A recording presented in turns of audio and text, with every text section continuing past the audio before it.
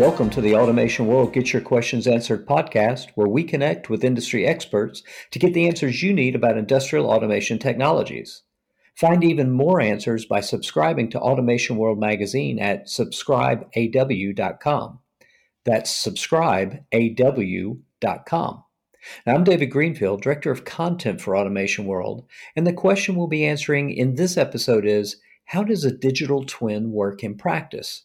And joining me to answer this question is Dan Riley of Interstates, an industrial automation system integrator.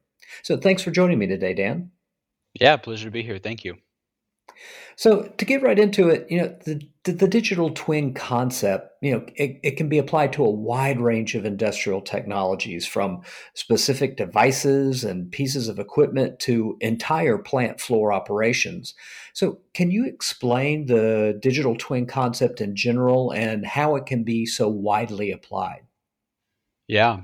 So, really generally speaking, a digital twin is a digital representation of a physical object or process. That's a pretty widely used definition. And in that definition, there are a lot of forms it can take. And your question was right to phrase so widely applied. So, at its most basic level, a digital twin can be a pretty comprehensive operational dashboard. But there are also a lot of use cases and unique applications that a digital twin can take.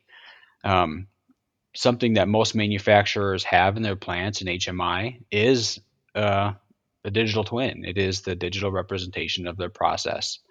That would be considered more of a performance ops use case.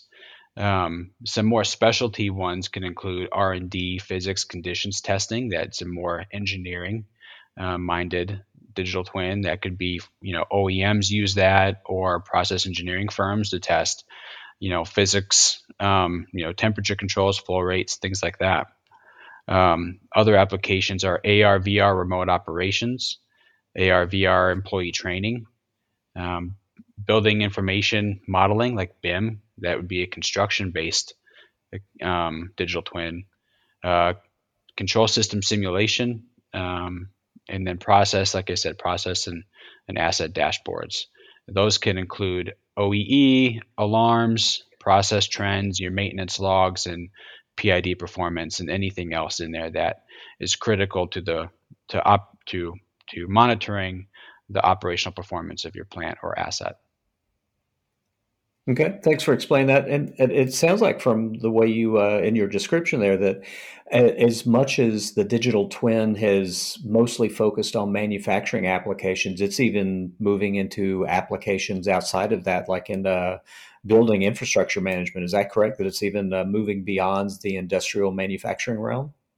Yeah, absolutely. So Interstates has a couple different business units within it, and we have an engineering side. It's really electrical engineering, power engineering, but then also construction, electrical construction.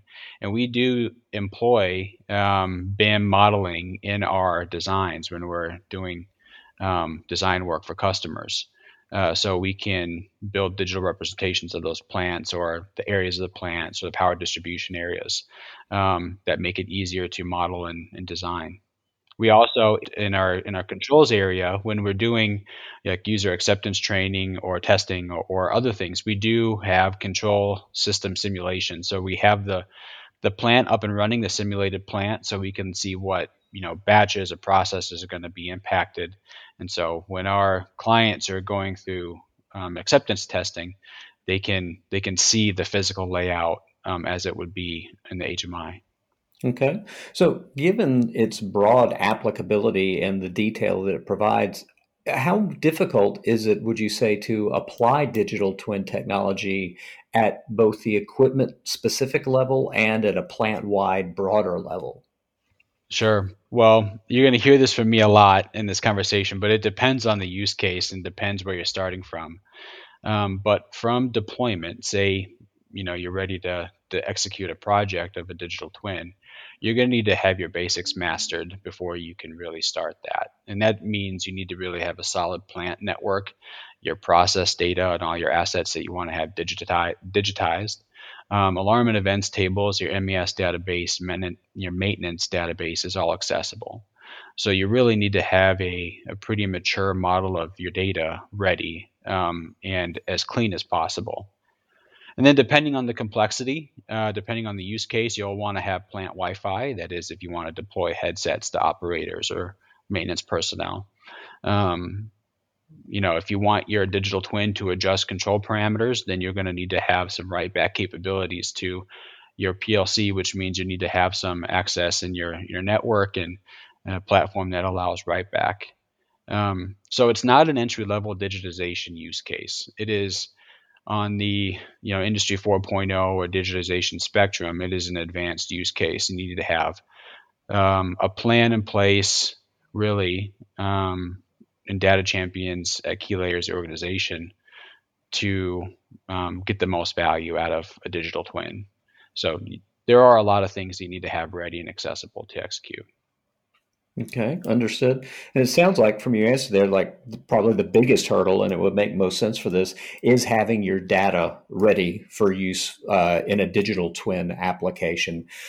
Given that, are there any specific steps or processes that manufacturers should be looking to take first to make sure that data is ready for that if they're looking to adopt digital twins sometime in the near term, about things they could be doing with their data today to process they could be instantiating, et cetera, to get things ready for that eventual use of a digital twin? Yeah, so most analytics use cases are going to fall before a digital twin on the spectrum of complexity. So there are low hanging fruit use cases that you can deploy in your site that will make you ready step by step for digital twins. And they're in no particular order. They can be deploying a process historian across your facility where you're trending all your process variables, are the ones that are most important to you. OEE on your key assets, making sure that your digital or your maintenance system is digitized and is accessible, through some sort of relational database, and alarms and events in the same way. So there are little things that you can do in between zero and digital twin to get you ready. And so as long as you're making those little steps and improvements, then you will eventually work your way, to that readiness for digital twins. Okay, thanks for clarifying that, Dan. So, you mentioned that the digital twin is clearly not an entry level technology. It's definitely a more advanced application of Industry 4.0. What about the cost related to digital twin technology that's out there? How does the cost of this range from, for applications on specific pieces of equipment or for plant-wide applications, or is it a fixed cost? Can you explain a little more about that? Yeah, you're going to have likely two groups of cost. You're going to have the platform cost that's going to enable you to do the digital twin. And again, it depends on what level of digital twin you want to do. If you want to have AR, VR capabilities, likely that platform is going to be more expensive than those who are going to provide you comprehensive dashboarding. So there's quite a spectrum of costs that need to be considered based on the type of use case you want to solve for. Also, two factors that lead into the deployment cost would be the experience of the integrator or team deploying that in the readiness of your systems. You can save by making that investment, previously in getting your data ready and having it well understood across your facility or your company. I think that more or less covers it. I know I didn't give you you can expect between, this number and this number, but there are a variety of providers in the space, GE, Bentley, Rockwell, Yokogawa, and others have established digital twin platforms. And again, if you want a comprehensive operational dashboard, then there are even more players in that space that can, visualize and trend that data out. And those costs range wildly. And we'll be back with more insights into the digital twin after this brief announcement from Automation World. Would you like to be part of this podcast series that reaches thousands of listeners across industry? Because the questions that form the topics of these podcasts come from our audience, we'd love to feature our audience members as guests. So if you're interested, contact me via email at dgreenfield@automationworld.com to learn more. And now, let's get back to the podcast. So, given that there is such a wide range of costs on this, looking at it, depending on the application, looking at it in general, would you say the digital twin is more of a tool more for larger manufacturers because of the cost ramifications, or is it something that can be within the reach of mid-tier or smaller manufacturers as well? Yeah, so we work with some larger manufacturers and then plenty of mid-tier manufacturers as well, and we see the readiness on both sides with both players. Probably the larger manufacturers are going to be able to absorb the I don't know if it's capital costs or operational costs, depending how they pay for their licensing, but invest more into some of the more advanced digital twin use cases. For example, setting up AR, VR capabilities to train employees. That's an emerging use case right now. That takes a lot of time, effort, and dedication, and I think you'll likely see that more in your larger manufacturers. Um, Whereas your more mid-tier manufacturers, that comprehensive dashboard, maybe some remote operations if they have a couple of plants, would be a good use case. So, getting to the reader question about how does the digital twin actually work in practice, what kind of information and specific value does the digital twin provide to a user in the manufacturing or processing industries, and how can it be applied then to improve production operations in those different verticals? So information, the type of information it requires, really all the ones I've listed before. So that'd be OEE, alarms and events, process trends, your maintenance logs, and any other special performance measures you want to do in your control system, like PID loop performance is an interesting one that we pay attention to. So those are the types of data you want to have accessible. And those will largely give you a variety of use cases. We primarily deal with batch and processing industries, so I can speak a little bit more to those than discrete manufacturing. But the value or the direct applicability it can provide, I mentioned remote monitoring of live assets. So right now we're experiencing in the industry this thing called the talent war, or a severe lack of experienced operational talent, and that may mean that your plant will need to centralize some of its more experienced users. And having that process data, your alarms and events, and your maintenance information available will allow maybe you to have a central operations center where your experienced people can sit and guide your maybe more junior or your process engineers to go out and perform or diagnose some issues. So that's one example of how a digital twin can enable value in the processing industry. That's interesting that you mentioned the workforce issues around that. That's something that I haven't heard yet in all the various discussions of digital twin. Of course, I've heard it in training instances, as you've referenced earlier in the conversation, but not quite so specifically as a workforce management or process tool around that. It's mostly been giving specific information from pieces of equipment or segments of equipment across a plant floor. Are you seeing that more in terms of the digital twin being looked at as a possible solution or way to better handle the workforce management issues that are facing industry? Yeah, we are. We are seeing a lot of interest in companies preparing and scaling Industry 4.0 use cases, digital twin being an example of that. For instance, a couple of our clients are one of their main goals in some of our larger projects are lights out or paperless facilities. So, some of these process facilities are in rural areas where hiring is difficult, and the goal is to run their facilities off of an iPad or some sort of tablet.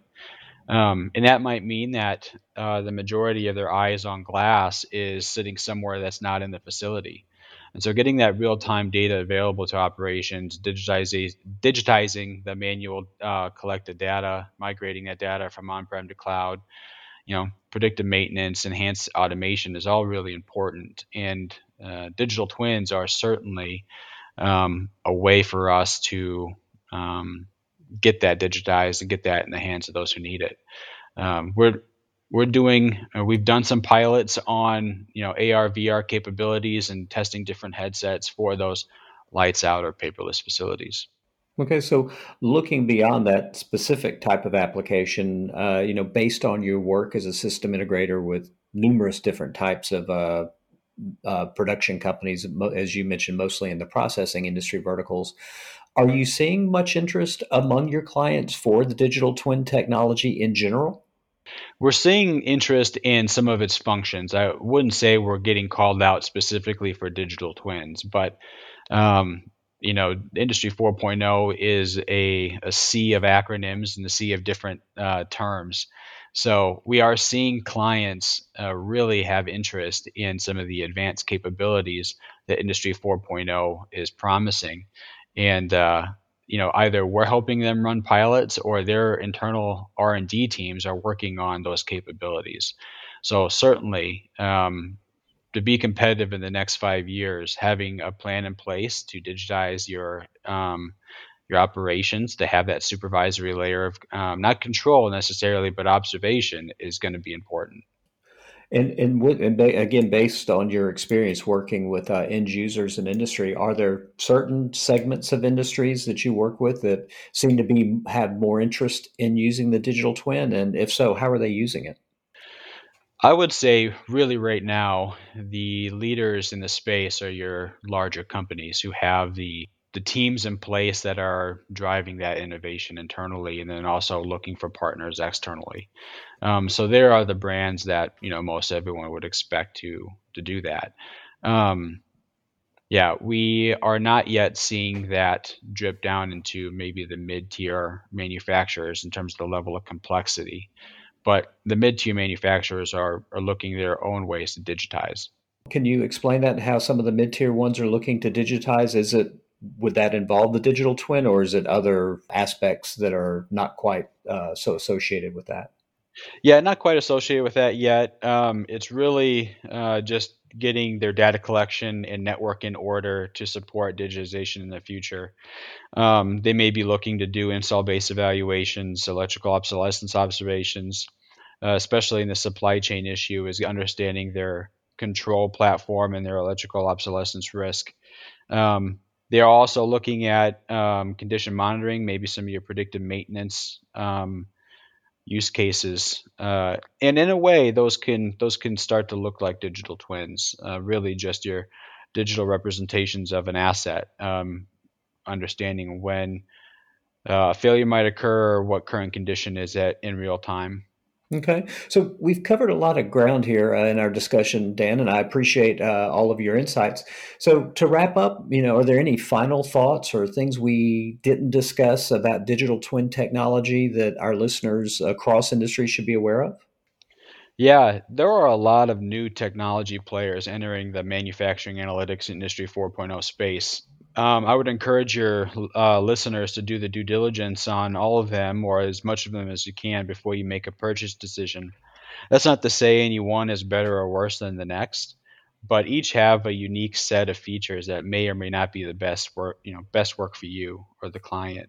So reviewing those sources like Automation World, Gartner, ARC are a good way to get to know the players in the space and understand their capabilities. All right. Well, thank you for joining me for this podcast, Dan. And thanks, of course, to all our listeners. And please keep watching this space for more installments of Automation World Get Your Questions Answered. And remember, you can find us online at automationworld.com and subscribe to our print magazine at subscribeaw.com to stay on top of the latest industrial automation technology insights, trends, and news.